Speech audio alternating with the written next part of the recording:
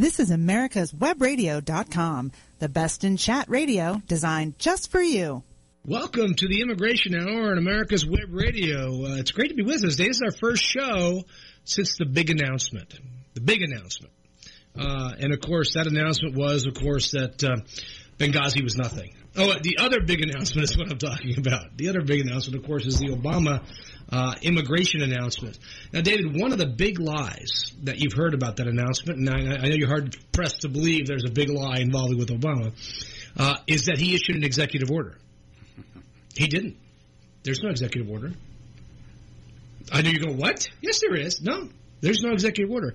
There are 8, possibly 11 memos from Jay Johnson, Homeland Security Secretary, to the people at Homeland Security. That's it. There's no Obama executive order. You hear about the people in Congress, oh my gosh, blah, blah, blah, blah, blah, blah. Well, he outsmarted you. But we should have seen that because he did the exact same thing on the DACA thing. He didn't issue an executive order on DACA. It was Janet Napolitano, your favorite Secretary of Homeland Security, who issued that memo on DACA. Obviously he must have approved the memo. Nothing's going to get done by Jay Johnson. But what we heard from different reports is Jay Johnson actually wrote most of those memos personally. Where does this put this legally? Well, it puts it well within the realm of the Homeland Security's authority to interpret regulations, which they're obviously entitled to do. Basically speaking, in layman's terms, and I am mucho layman, it would be like if you were the city attorney, but you also had your private practice. You go back to your private practice and you issue an order that instead of opening at 8 o'clock, we're going to start opening at 7:55. Yeah, these are really administrative changes. It has nothing to do with the Constitution. It really has nothing to do with anything. There's nothing unconstitutional about any of this stuff. He just did it. He just did it. He's allowed to. You give him authority when you sustain in Congress the head of Homeland Security. And you tell here's the law, which we wrote intentionally vaguely. Here is what we've asked you to do as Secretary of Homeland Security, Attorney General, Secretary of Department of Labor. So what we ask you to do, go forward and serve. Go do it. Make that into law. People complain about regulations all the time. David, all regulations are an interpretation of the law. And yes, the regulations are larger than the law, typically, because the law, by our friends in Congress, is typically so intentionally vague to make it do what they think it should do, but can't have the courage to actually put into a regulation. Now, what this may mean in the future, should there ever again be a Republican president, which is looking less and less likely, given the rhetoric from the GOP, they can pass whatever law they want. That's very specific on immigration, security, tax, etc. But what Homeland Security has done is no different from what the IRS does in issuing policy decisions based upon the law. Why are they all yelling, them being the GOP basically, that he's broken the law? Because they don't understand. Wait a second, David. You believe the politicians actually understand the law? No, but my dog Frida does. Don't pee on the carpet. That's the law. Most politicians have no idea how immigration law works. None whatsoever. And when they see the president changing policy from what has been established policy for 20, 30, 40 years, they immediately cry, oh my gosh, he's abusing his authority. He's a treason. Impeach him. That happens sometimes. Presidents get to change the rules on the invitation law. They don't get to change them. Now, I know he said, I've changed the law. What do you want? Okay, well, the reality, what do you mean by the law? The law itself is written by Congress. He can't change. But he can certainly change the implementation of the law, which he's done many times, in Obamacare. He can also very easily interpret regulations or interpret the law and say that's not what that law says. And that's all he's done. And I thought in a very modest way in many ways. Is there any way this can come back and bite him in the butt? No. No, this is not going to bite Obama in the butt. First of all, he's only got 2 years left. Who cares about his butt? All right. The reality is he had nothing to lose by doing this. Nothing at all. Think about it. Remember the lunch that Boehner and McConnell had with Obama right about Friday after the election or Monday after the election, something like that? What was the result of that lunch? They don't agree on anything, right? And specifically Boehner, because Obama has asked Boehner every time he has seen him since the summer, which is a number of times, believe it or not, where are we in immigration? And Boehner's like, we just need more time. We just need more time. You're not Mr. President. We just need more time. And this time he said, we're not going to be able to do that. We have no intention of bringing immigration up for a vote during this lame duck session or next year. And in fact, McConnell and Boehner came out and said, here's our list of priorities. Right? You might have seen the list of priorities, right? Was immigration on that list? No. So an issue that was very important to the president, which Boehner had promised Obama he would get something up for a vote in this session, and he didn't do, what does Obama have to lose? I mean, really, he's not going to get anything passed in the next Congress that he likes. Nothing. So what does he have to lose? He literally had nothing to lose. What they're really angry about is they didn't see this coming. The thing is, he was telling them, I'm going to issue an executive order. I've got a pen. I've got a phone. I'm going to do it. Hey, I'm going to do it. If you don't do this, by the way, did I remind you that I'm going to do this? Well, you didn't do it. Here it is. More power to him. He's the president. The modern presidency, David, is not the presidency of George Washington. Okay, the modern presidency, as established going back to the time of Truman, perhaps even the Roosevelt, is a much different presidency than that perhaps thought of by our founders. Obama's not doing anything that other presidents haven't done. Is it a grander scale? Absolutely. I mean, no president has given work permission to 4 million undocumented people and said, you're not a priority for deportation. But neither has any president faced this problem and decided what they're going to do. Could Bush have done this? Sure, George Bush could have done this. But he elected not to, because why? Well, he had a Republican Congress. And the Republican Congress said, we're not really going to help you on this. There's nothing going to go. You're not going to go anywhere. But yeah, this is certainly a ground-shaking thing. But I see nothing in this that comes and bites Obama in the butt at all. In fact, now you know who it might bite in the butt though. You have heard perhaps that Chuck Hagel has resigned as your Secretary of Defense. A monumentally bad choice to start with, in my humble opinion. I don't think he was ever qualified for that job, despite him felt being a war hero in some respects. But you know who they're talking about now, nominating? Jay Johnson, the Secretary of Homeland Security, who's only been Homeland Security Secretary for like a year or two. But obviously the man he's a former Pentagon guy. I mean, Jay Johnson came into Homeland Security knowing nothing, zero about immigration law, zero. And the word is that he actually went out and really was the one that kind of put all this together, put all these memos together on immigration reform. These things, these changes that Obama announced. I don't know. Did you see his speech, by the way? Yes. Yes. I thought it actually was a pretty good speech.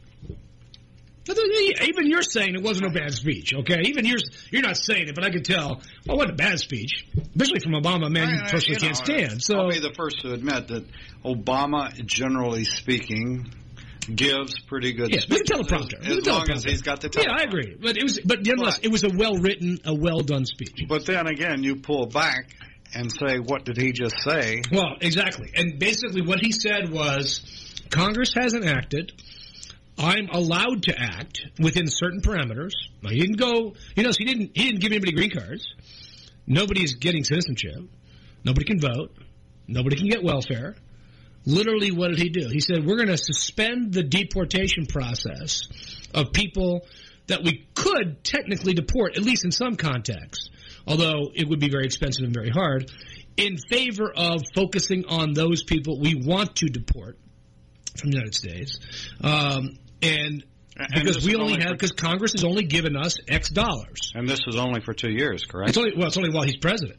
The work permits themselves will be good for 3 years, but it's only while he's president. If a member of the GOP comes in and becomes president, Homeland Security can say we're not going to, these are out the door. Everybody that got a work permit, we're not going to extend it, and we may come after you. Although, again, it's all about money. Congress is not going to allocate the $250 billion necessary to deport everybody at one time, nor could our economy sustain such a departure of so many people from the United States at a time. So I think what Obama really did here was recognize political reality. I'm not going to get anything done in the next 2 years that I like. I am the president. I have authority given to me by Congress and by the Constitution to enforce the laws in the ways I see fit, balancing the fiscal responsibility, fiscal needs that I have. And I think it's in America's best interest. I think it's in his own personal interest. Now, understand, Obama is no true believer on immigration. Let's not kid ourselves. This was a purely political act on his part. I mean, he isn't out there saying, kumbaya to immigrants, let's do it. He did this purely politically.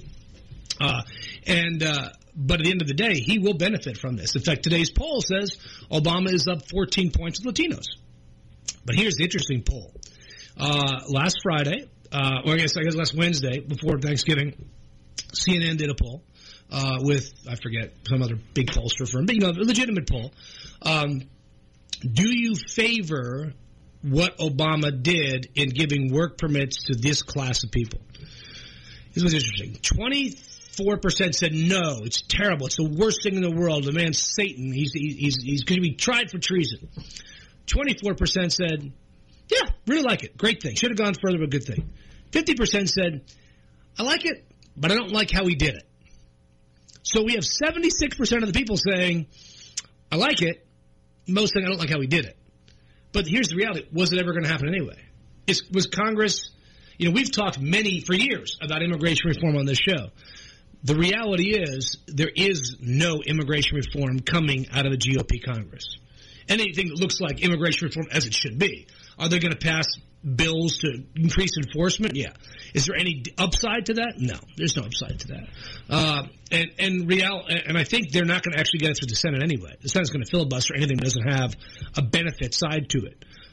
So there's nothing that's going to come out of this Congress anyway. And he's not going to sign anything. And he wouldn't sign it unless it had beneficial stuff in it. He's not going to sign an enforcement-only bill because he doesn't have to. Okay, you don't like it? Great. And now he's forcing Bush to run against, because Jeb came out yesterday and said, I don't support what Obama did. I support immigration reform, but I don't support what Obama did. Well, because he has to. He has to say that. But you don't think a Republican president wouldn't use executive authority as broadly as he possibly could? I have two words to say about that. George Bush. Precedents have been set, and any precedent that has been set is going to be expanded by the next absolutely. Person. And Congress, unfortunately, is not. The problem is there are Republicans in Congress that applaud this secretly. Secretly. I've talked to some friends secretly who applaud this. They can't come out and say it, but you know what it's done? It's taken pressure off of them. And Boehner was so angry, and McConnell was so angry because they just didn't see it coming. And they had no response. It was hilarious. Blah, blah, blah, blah. Doesn't one word cover that? Stupid. Yeah, I agree. And a great word to end our break on here, the first break here on the Immigration Hour on America's Web Radio. Si usted tiene problemas con inmigración o asuntos que tiene que arreglar, llama a los abogados de Cook Immigration Partners. Somos en su lado. Tenemos más de 50 años de experiencia haciendo las leyes de inmigración y defendiendo a los inmigrantes. Llámenos hoy a las 404-816-8611, a las 404-816-8611 o al www.immigration.net. Don't be hoodwinked by the left, who wants you to believe the fairy tale that we can power America on butterflies, rainbows, and pixie dust. I'm Marita Noon. Get the truth about energy on my show, America's Voice for Energy, only on America's Web Radio. Cook Immigration Partners is your passport through the immigration maze. Whether it's help with E-Verify in your business, or help in how to document a new employee under the new I-9 rules, or if you marry a foreign national, Cook Immigration Partners is your best choice for a legal advocate. Call us today at 866-286-6200. That's 866-286-6200, or visit us on the web at www.immigration.net. You're listening to America'sWebRadio.com, the pioneer and leader in chat radio. Thank you for listening. Welcome back to America's Web Radio. It's great to be back, David. It's a beautiful day here in the South, especially since it was so cold last week. And we really haven't had a chance to go into detail on the different aspects of the Obama administration's immigration change. Because all you've heard about is they're going to get work permits to people. That's what you've heard, right? I mean, you probably haven't heard much of it. Even though you saw the speech, Well, no, it was like a 35,000-foot view. The latest thing is coming out with some states are going to give them medical care as well. Well, that's up to the states. I mean, states can run their exchanges however they want to. But they're not entitled to. Undocumented immigrants cannot get Obamacare. Period. Now, there was this great article I saw in Daily Caller. I love the Daily Caller because it is the art of misrepresentation carried to the highest level. Take an article, not written by them, typically, and Drudge does this all the time, too, and then puts his own title on it. As he sees it from their worldview. So their worldview was, it's now, Obama has provided cheap labor for business because every business that hires an illegal alien gets a $3,000 bonus. That's terrible. Why would Obama do that? It's terrible. So here's apparently, and I don't understand this completely, and so I'm making fun of it kind of in the dark a little bit. But apparently, since undocumented immigrants cannot get Obamacare, even if they have a work permit, okay, from Obama, so they can't be Obamacare. Apparently, businesses get some sort of tax credit for people, regardless of whether they enroll in Obamacare or not. So somehow there's a benefit, an increased benefit of $3,000 to businesses for hiring undocumented workers over U.S. workers because of this Obamacare thing. Now, I thought you're an expert in Obamacare. I thought maybe you'd understand this. It was a little vague. But you're reading the article, it's like, really, I don't think it says that. I mean, I think it does something like that, but I think you're making it out to be a little worse than it actually is. But think about this: so many people are already working, right? These people that are getting work permits, do they have no job? Of course, they have a job. They're living in America. You cannot live in America and not have a job. You can't. Well, certain people can. I know you're right. Yeah, there are people that do that. But most immigrants aren't going to be like that. They want to work. And they can't get welfare anyway. They can't get food stamps. They can't get WIC.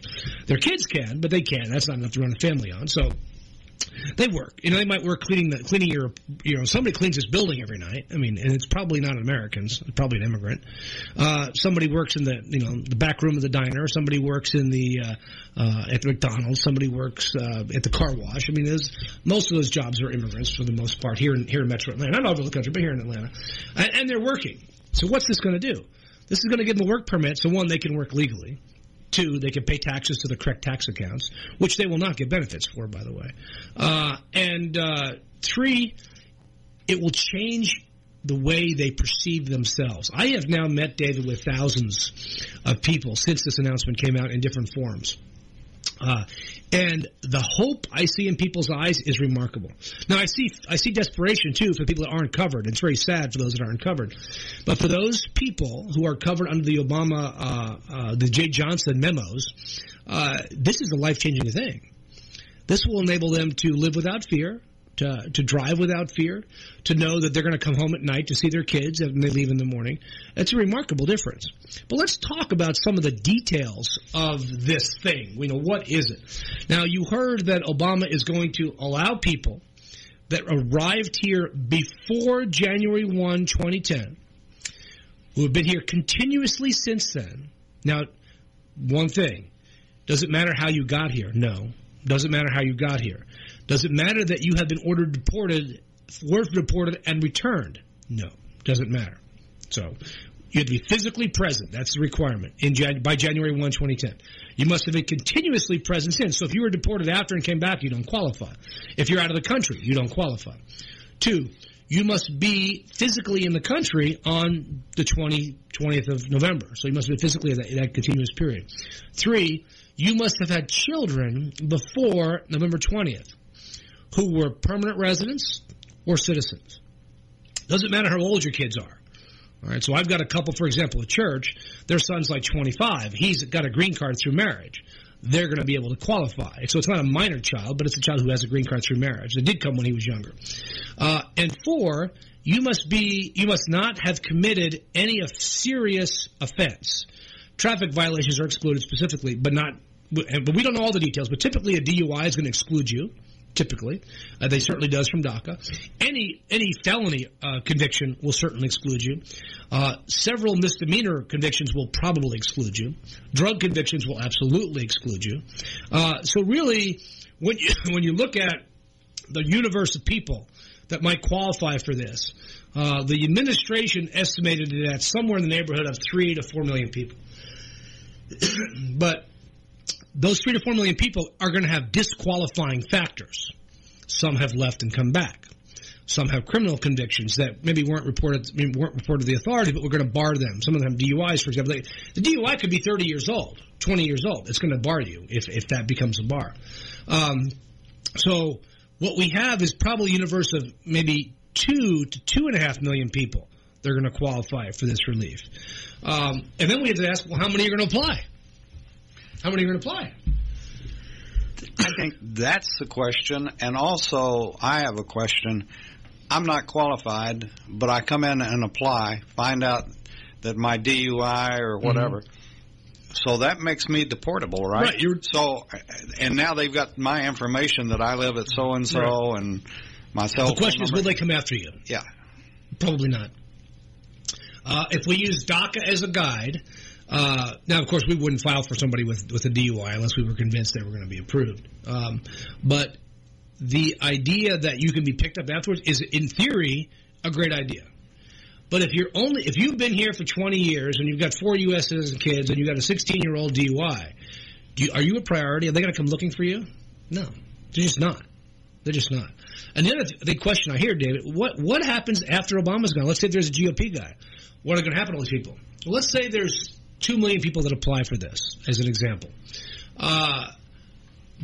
Does ICE have enough agents to go out and arrest 2 million people? They can't even pick up the people that are in jails. How are they going to arrest 2 million people who really are for many people, not a priority for deportation? So they're not somebody we want to kick out of the country. Their kids are here. We don't want to destroy families. Obama, of course, and the last requirement, of course, is you had to be illegal. You had to be undocumented as of the 20th. So you could have come in legally and overstayed, but as of the 20th of November, you had to be undocumented. What if you weren't? Well, then you don't qualify. Okay, everybody, and I can broad brush, says this is aimed at Mexicans. What percentage is it? 80%? Yes, that's true. I think the last numbers I saw of undocumented people in the U.S. is something like anywhere from 40 to 60% are Mexican nationals, which makes sense. That's where most of our undocumented immigration has come from. Although not for the last 5 years. The last 5 years, those numbers, these are older numbers. The people that covered it. If you look at the last 5 years, you're going to see a much lower percentage of Mexicans here because not that many have come. You'll see a lot more Central Americans, a lot more Africans, a lot more Eastern Europeans, a lot more East Asians, a lot more Chinese in the United States, undocumented than you would anybody else. Just one more thing that we haven't heard on your national media is that it's only 48% as compared to. Yeah, I mean, wouldn't you agree? Yeah, I mean, if you talk to the local or the person walking down the street, well, it's all Mexicans. No, it's just not true. I mean, the numbers we're looking at. I think if we see 2 to 2.5 million people apply for this, it'll be an act of God. Look at DACA. 1.8. Obama initially said 1.8 million were eligible. Now he's saying 1.2 million were eligible, but only 700,000 have applied. So either just over a half or just over a third have applied. If those same numbers hold true, why? Because of proof. You've got to prove you were here. So you've got to prove you were here since 2010. If you're undocumented, what typically don't you have? Documents. You don't have the proof that you were here. So a lot of people won't apply because they don't have proof. Some people won't apply because of the money, although the money's not a big deal.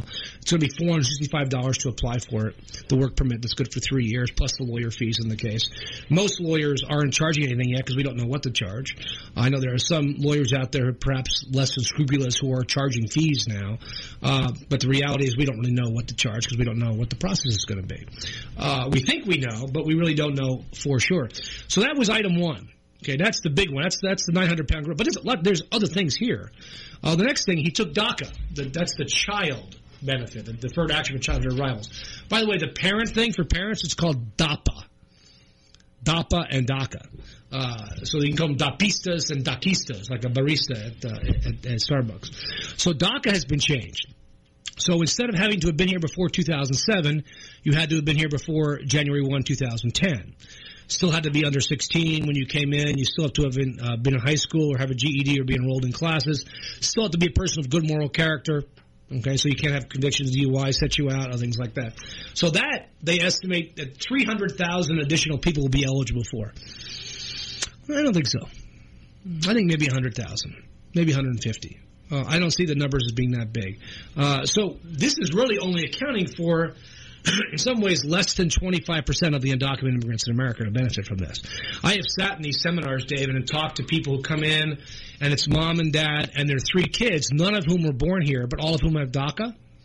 I'm sorry, you get nothing. You should have had a baby here. But responsibly, they decided not to have any more kids. What about the people who couldn't have kids? They physically couldn't have kids. Well, they said, I'm undocumented. I'm not going to take the risk of having a kid there. Sorry, you lost out. Is that fair? No, it's not fair. But as you well know, life isn't fair. And I feel bad for these people. I feel bad that they don't have the same benefit that their next door neighbor. Right? People in church, couples that are virtually the same, wonderful people, great servants of the Lord, followers of Jesus Christ. One had kids here, one didn't. One gets a work card, one doesn't. You know, it's inherently unfair in the system. Fairness is not something the president can really worry about. That's for Congress to do, and Congress, of course, doesn't really worry about fairness very much. So you've got this program that's going to cover, if we're lucky, 25% of the people that are undocumented in the United States. Now, there are a couple other things that Obama announced, and I think you're going to love this because this is really good. How important is citizenship? People that apply, it's important, right? People need to apply. If you have a green card, David doesn't think this is really that important. I think it's important because it's the only way you have a voice. It's the only way you have a voice in how your government's run is become a U.S. citizen. But it's cost $680 to apply for citizenship. That's a chunk of change. So they're announcing a program that they're going to reduce the fee for naturalization for the first 10,000 economically eligible people who apply. Now, the numbers on this, this is what they call a partial fee waiver. They're going to conduct a fee study to explore it. They're going to take credit cards for payment of naturalization fee, which they haven't done before. And they're going to try to make it easier to apply for citizenship going forward. So 10,000 people are going to get a half-priced version of citizenship. Now, another thing that came out, and that actually came from USCIS, the Department of Labor. Let's talk about the Department of Labor in the next section. Next break when we come back here on America's Web Radio. Si usted ha casado con un ciudadano, o tiene problemas con inmigración, o tiene una oferta de trabajo, llama a los abogados del Cook Immigration Partners. Somos en su lado. Con más de 100 años de experiencia en la ley de inmigración, conocemos la ley y sabemos cómo ayudarle. Llámanos hoy a las 404-816-8611, a las 404-816-8611, o visítenos al www.immigration.net. Hello, I'm Dr. Mike Karuchak. Have you ever wondered what doctors talk about amongst themselves? If you do, join us on the Doctor's Lounge and hear the doctors' conversations amongst themselves. Join me and my co-host, Dr. Hal Schertz, every Thursday morning, 8 to 9 a.m. Cook Immigration Partners is your passport through the immigration maze. Whether it's help with E-Verify in your business, or help in how to document a new employee under the new I-9 rules, or if you marry a foreign national, Cook Immigration Partners is your best choice for a legal advocate. Call us today at 866-286-6200. That's 866-286-6200, or visit us on the web at www.immigration.net. You're listening to America'sWebRadio.com, the pioneer and leader in chat radio. Thank you for listening. Welcome back to America's Web Radio, the Immigration Era, who I think Rocky is fond of saying is the most listened to immigration podcast in the known universe. We had almost 24,000 downloads last month, so we appreciate all our listeners. Hopefully you're enjoying the show, picking up a little bit of information here or there. And, of course, if you ever want to comment or you want to be a guest on the show, you're welcome to email me at chuck@immigration.net. You can interview David at I don't know my email address.com and America's Web Radio. David at America'sWebRadio.com. And of course, listen to other shows that are here on America's Web Radio. Most of them aren't nearly as good as this one, although especially since the chicken guy left. But I think they're really great shows, and some of them certainly reflect interesting viewpoints. But certainly, I think if you expand your horizon and listen to stuff you don't normally listen to, I think you can have a more open mind.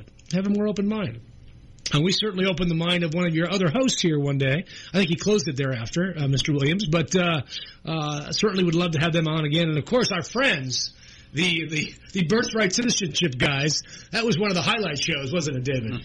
One of the highlight shows. Well, let's take a look. So the next thing that Obama's administration did, again, not Obama, because there's no executive order, is he's creating a modernization of the PERM program. Now, people are going, what? What's the PERM program? What is that? The PERM program, David, is the program by which legal foreign nationals are given the opportunity to obtain permanent residence through employment in the United States. Now, David, did you know that in order for, let's say, a foreign student who comes to our schools and graduates with a degree in biomechanical engineering, and he gets a job at a private research lab doing biomechanical engineering. He's going to build robots, whatever, human robots or human arms. In order to get him a green card, we have to show that there are no qualified, willing, and able U.S. workers for his job. The employer has to run advertisements in the newspaper. Over 2 Sundays. Now, Dave, when's the last time you read a Sunday paper and looked at the advertising section? Nobody looks at that stuff anymore, among other things. It is a joke of a program, because here's the employer. They are advertising for a job somebody is already in and whom they have no intention of letting go. And yet they're committing what is really a fraud on the American worker by giving them false hope that there's actually a job. There's no job. We're going to keep this guy. And we're trying to show there are no qualified workers. But the flip side of that is very few people apply for most of these jobs. Very few people, because if somebody qualified applied, then the PERM or the labor certification is over, and we have to start again 6 months later. So they have to go through this process. It takes anywhere from 9 months to 3 years, 4 years to get this done. It is a costly process. It's going to cost most employers $6,000 to $8,000, maybe $10,000, depending on where they have to put Sunday newspaper advertisements, which are, by the way, the most expensive advertisements you can place in newspapers. I think they're keeping American newspapers alive in some ways on their Sunday editions. So they started a review of the program and the regulations, which are funny because they're under regulations. This is one of those areas where they have done rulemaking by FAQs. So there really are no regulations. And seeing what they can do to address issues to make the program more efficient. What they should do is scrap the damn program because it's a piece of junk. And they actually got rid of the guy running PERM for the last decade and reassigned him to somewhere else, I think some sort of job where he doesn't do anything, and brought a new person in. We'll see how that new person is on the process. That's the next thing they're doing. They're going to modernize the program by which foreign workers obtain green cards in the United States. Congress could easily fix that, but they're not going to. Next, they're going to expand support for TVs of victims of human trafficking and other crimes. You know, we give visas to people who are victims of human trafficking. So if they're brought here against their will, slavery, which we know Atlanta is really a huge transit city for sex slavery and human trafficking, as well as those that have crimes committed against them, there's money allocated from the budget that already existed from immigration's fees to support victims. You know, whether it's counseling, whether it's they need a place to be for a short period of time. I mean, it's not a lot, but it's going to be a little bit of help they're going to put in there. Now, the next big thing that is in this PERM program, David, and this is actually huge, and it's huge because it didn't exist 3 years ago. 3 years ago, the Board of Immigration Appeals, which is the appellate court for the immigration system, issued a decision, what they call a precedent decision, kind of like the Supreme Court issues a decision, everybody has to follow it, right? This has to be followed in the immigration sphere. It's called Matter of Arabelli and Yarabelli. It's a husband and wife who had been in the United States in a status, had been given a thing called advance parole. Now, when I use the words advance parole, David, you immediately think of prison, don't you? Oh, they're getting out of prison early? No, advance parole in the immigration context is an advance permission to return to the United States. Parole in this context is a permission to leave, much like it is in the prison parole. This is actually an advance permission to come back to the United States. So let's say I'm in the United States and I have a pending green card application. In order for me to come back, I would either need a visa or advance parole. And what this matter of Arabelli and Yarabelli said was, if you leave and come back on advanced parole, and you've been illegal at some point in time, you do not trigger the bars, the 10-year bar, the permanent bar, the other bars, when you come back. And you also have a legal entry to the U.S. if you didn't have one before. So if you can get advanced parole, that then gives you the right to travel, not create a bar, come back with a legal entry, how does that impact people who have DAPA? Now, I think he limited DAPA for a very specific reason. DAPA are people who have kids who are born here. That means those kids, or you permanent residents who become citizens. We know under our law that children can sponsor parents when the children are 21 years old. Okay? But if you came into the country illegally, you would have to leave the country for 10 years in order to get that green card through your kid. So it's a 31-year process under current law. But what Obama said under the DAPA program, and this is true for DACA as well, we will give you a travel document called an advanced parole under certain limited circumstances. Right now, it's family emergency, grandma's dying, dad's dying, some really terrible thing. You have a business need to travel. Your company, you must go to this meeting in Switzerland for the company, whatever. Or you have a study abroad or a school reason to travel. We will give you this travel document. You will leave. You will come back in, and now you have a legal entry. Okay? So if mom, who came in illegally in 1993, has never left the country, has a kid born here in 1994, that kid today is 20. That kid's going to be 21 next year. But mom can't get a green card for that kid because mom came in illegally. But if mom gets DAPA, which she's now entitled to, then applies for the travel document, the advanced parole, goes down and sees her mom, who's dying, because everybody's grandma's dying in Mexico right now. Goes down and sees mom, comes back. Mom now has a legal entry. The child's 21. Mom gets a green card in 3 or 4 months.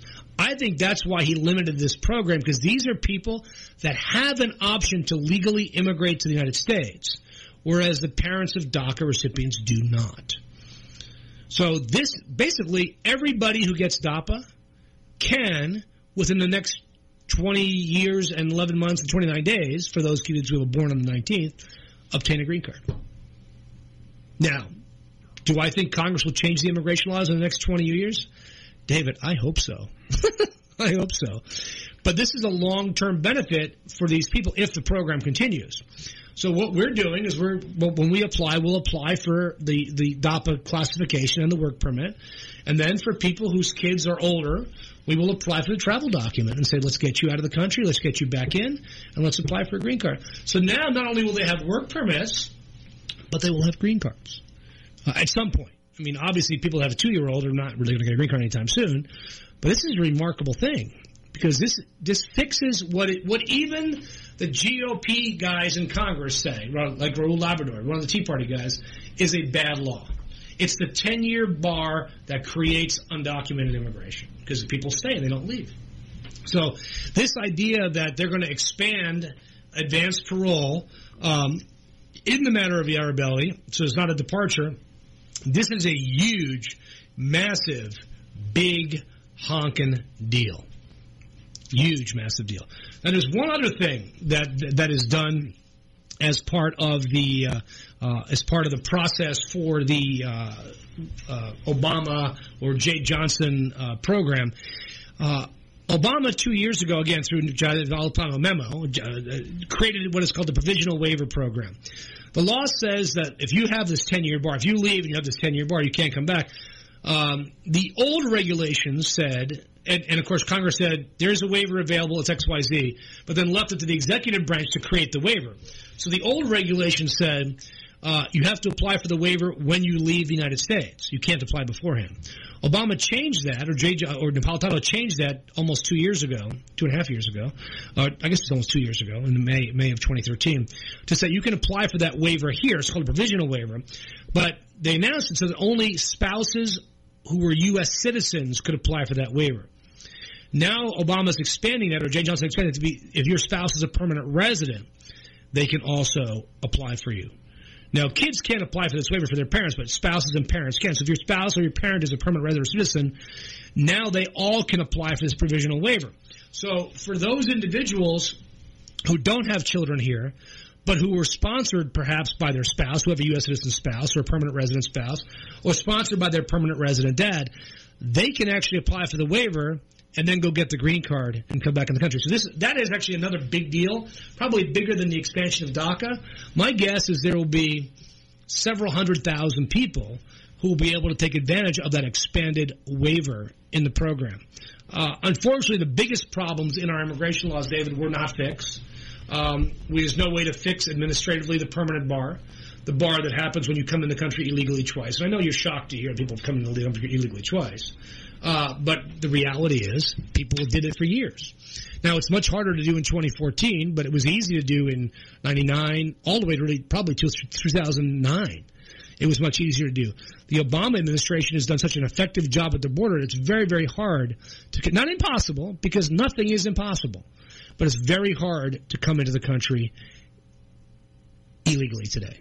It's very hard. Possible, but this gets me back to this idea that Boehner talks about, McConnell talks about. We can't pass immigration reform until we can certify the border is secure, which is a wonderful talking point. Do you know anybody who would disagree with that? I mean, really, does anybody not want a secure border? Now, there are people that like open borders.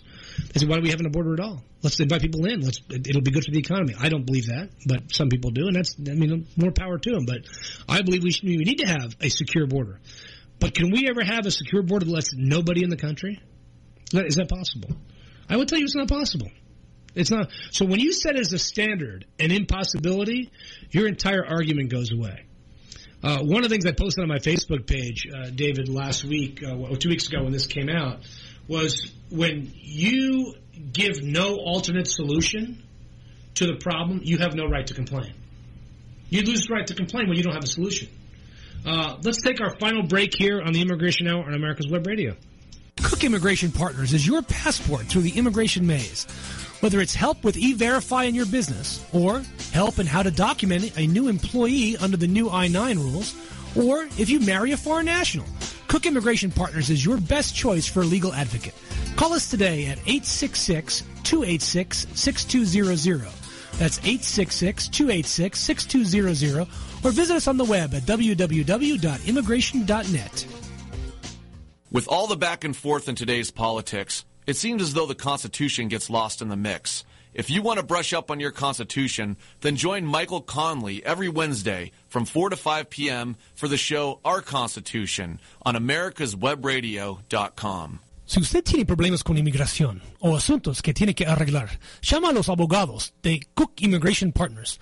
Somos en su lado. Tenemos más de 50 años de experiencia haciendo las leyes de inmigración y defendiendo a los inmigrantes. Llámenos hoy a las 404-816-8611, a los 404-816-8611 o al www.immigration.net. You're listening to americaswebradio.com, the pioneer and leader in chat radio.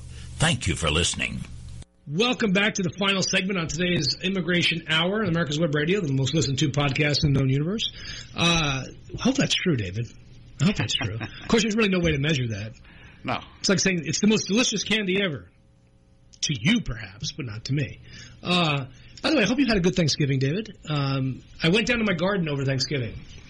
It's not good. No, it's all dead. It's all dead. Although I did pull off a number of petrified peppers.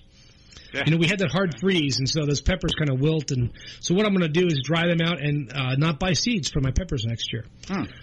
We had a really good pepper year. So when you have a good pepper year, you want to save those seeds. Perhaps they are good the following year. But I did also break my water pump. Unfortunately, I yanked the pull cord. I have a creek on my house, so I pull my water out of the creek directly. Why should I pay for water? I just pay for gas to run the pump. And the cord busted. And it was Thursday morning. You know, so I'm not going to get into cord on Thursday morning. And then I tried to take it apart, and I realized that my father-in-law had fixed my pump earlier this summer, and somehow had screwed the thing on. I can't figure out how to get the housing off. He screwed it on. So it's like, where are the screws? What did you do here? So I got to take literally the entire housing of the entire pump apart. Wow. To then get to the screws that take off the pull cord to then replace the pull cord. So my strawberries in my greenhouse have not been watered since August. I think they may be dead. Although good news is I am replacing the plastic on my greenhouse this year because it's now ripped on the top. I think greenhouse plastic only lasts about 4 or 5 years, so it's been about 5 years for my greenhouse plastic. But it's been interesting garden year. It was a good garden year, and I'm looking forward to doing. In fact, you know what came in the mail yesterday? I was so excited. Your heirloom seed. My heirloom seed catalog. Yeah. The catalog, Baker Creek. Now, where do you get your seeds from? Do you, this is kind of the garden. You just get them at Home Depot or wherever. Yeah. I like getting the heirloom seeds from people that are sustainable. I do Bonnie plants as well. Bonnies are good. Bonnies are good plants. But they're also an advertiser on America's Web. Are they really? Yeah. Are they giving discounts if you listen to the show? No. Do we have a gardening hour on America's Web Radio, David? We have 2. When is it? We have the America's Homegrown Veggies at 10 o'clock on Saturday morning and the Master Gardener Hour at 11. The problem is, David, on those times I'm either golfing or I'm in the garden. Yeah, well, you can. I need to get the podcast for those. And they should invite me as a guest one day, don't you think? I mean, we're going to. I know the people well. You know them well. I think you invite. Let's bring a lawyer on and talk about gardening. I'm certainly not a master gardener, by the way. My vegetable gardening will be blowtorching this weekend. Oh, I love the blowtorch. I can't do it until I get my pump fixed, though, just in case. Just in case. Just in case. Leaves. I got to have my blowtorch work. I got to have my water working at the same time.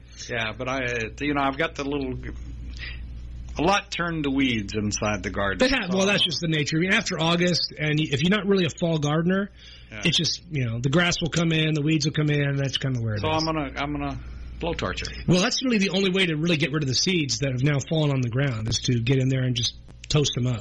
I love the sound. And it just makes you want to go and have a big in the orbit, Yes, we'll have an orbit. So that's enough of the gardening stuff. But we'll talk more about the garden come here in January when I get my seed order done and get my stuff in. I was cleaning out my office at home the other day on Saturday, and I found 4 boxes of potatoes I never planted.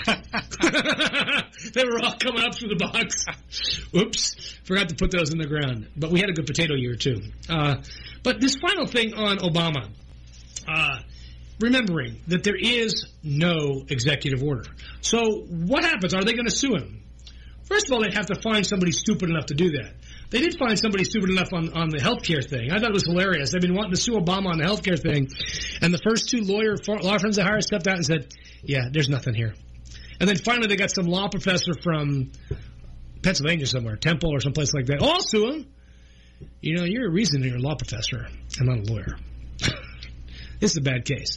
And I did see our friends at the Center for Immigration Studies managed to find a law professor also in Pennsylvania, must be the home of the cookies over there, that said Obama's action is unconstitutional. Well, actually, one, it's not Obama's action, it's Jay Johnson's action as the Secretary of Homeland Security. And 2, you're just wrong. So you have one law professor saying it's unconstitutional, and you have 135 other law professors, including me, saying absolutely constitutional, who were then confirmed by the last 4 general counsels of the Immigration Service. So no, this is both Republican and Democrat administrations. No, this is legal. He can do this. He can absolutely do this. So I think at the end of the day, we've got no chance that they're going to sue. And I'll take an example: the DACA lawsuit. This lawyer on Fox News wrote an article about this. We almost won that DACA lawsuit, saying it was unconstitutional. The difference between almost and actually is everything. The reality is you can't win that lawsuit because you can't find a plaintiff who can bring it. There's no jurisdiction. You'd have to find somebody who's harmed by it, and you can't. But even if you could, the law itself is on the side of the government. It's on the side of the executive branch. If you don't want the executive branch exercising discretionary authority in the enforcement of laws, then you need to change the law. There is no difference in what Obama's doing than what prosecutors in Georgia do every single day. I'd be outraged to find that the attorney for the city of Sandy Springs is not collecting the maximum fine on every ticket issued by the police of Sandy Springs. That's outrageous, David. These people should be serving time in jail for speeding, for passing through red light, for making an illegal U-turn. They should be in jail. They should be paying massive fines, and yet the attorney lets them slide. What a scumbag. What a terrible human being. Oh, that's our system of justice, you say? Yes, because we don't have jails sufficient to put everybody who makes illegal U-turn in. We want to settle cases quickly. Our entire justice system is based on not going to trial. So not going to trial means what? Somebody has to get something they would not normally get to say, I'm better off going to trial. You know, why you always see these court cases like with Nancy Grace, they're trying somebody for murder? Why? Because there's no other deal. The deal they've offered is simply no better than going to trial, so why not go to trial? There are very few people in America, David, who go to trial believing they're innocent. They go to trial thinking they're just going to get a better deal at the end of the day. You know, even a lot of innocent people plead guilty because they don't want to run the risk of doing jail time for something they know they didn't do, but if they can get out by pleading guilty and paying a fine or having probation, they just do it. It happens all the time. That's just our system of justice. How is this any different? It's not. It's just saying, look, we're just not going to, this particular law, we're not going to enforce. Police officers, you get caught speeding, you get a ticket when you're going 66 on 400? No, why not? You broke the law. You went 66 on 65. It's broken. Why didn't you do that? Well, first of all, traffic would come to a standstill if you started doing that, because nobody would even get close to 65 anymore, which we all know is a very safe speed on 400. Second, they don't have the time or the resources to enforce every law in the book. No police officer, no prosecutor enforces every law on the book. It's not law and order. You know, it's not Jack the prosecutor who looks up every possible law. Charge him with this, and we'll see what they plead guilty to. It just doesn't happen in real life. It doesn't happen in real life. So at the end of the day, David, I applaud the Obama administration for taking this step, a step which I believe they were forced into not only by Boehner's inability to control the tail that wags that dog in the house, but also by real American heroes, the Dreamer kids, who demanded that Obama do something, that protested all his events, that scream at him when he's speaking, "Don't deport my mother."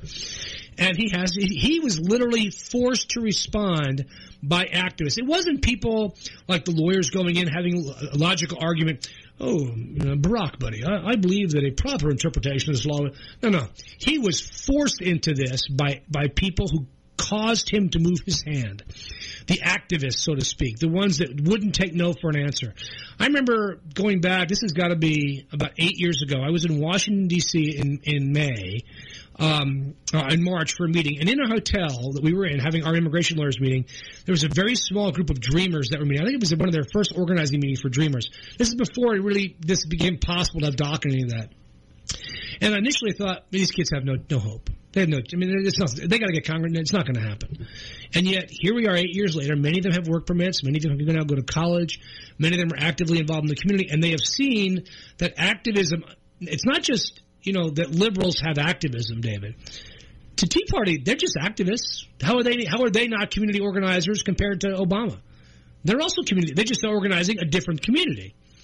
So the fact that they were able to mobilize this and stick it in the president's face is really the real reason why Obama did this. It wasn't because he had a compelling moral need. I just don't believe that about the man. I don't think he really cares very much about the issue. But I think he felt that he was embarrassed. And I do think he was embarrassed in allowing the Democrats to basically talk him into delaying the action from September. If he had done this in September, would the Democrats have lost any worse than they did? Nope. They wouldn't have.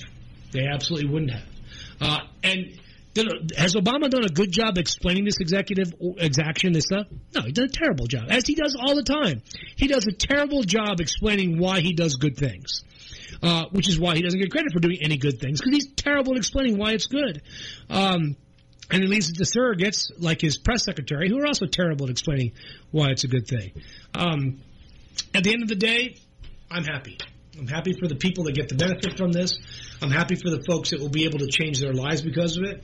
I'm sad that it's not bigger, and I'm really sad that Congress has abandoned leadership on so many issues, but including this. So I'll sign off for this week. Hopefully Rocky will be back next week. Won't be in court on the Immigration on America's Web Radio. Again, you can reach out to us at david@americaswebradio.com or chuck@immigration.net. We'd love to hear from you and love to have you on the show. You're listening to americaswebradio.com, the pioneer and leader in chat radio. Thank you for listening.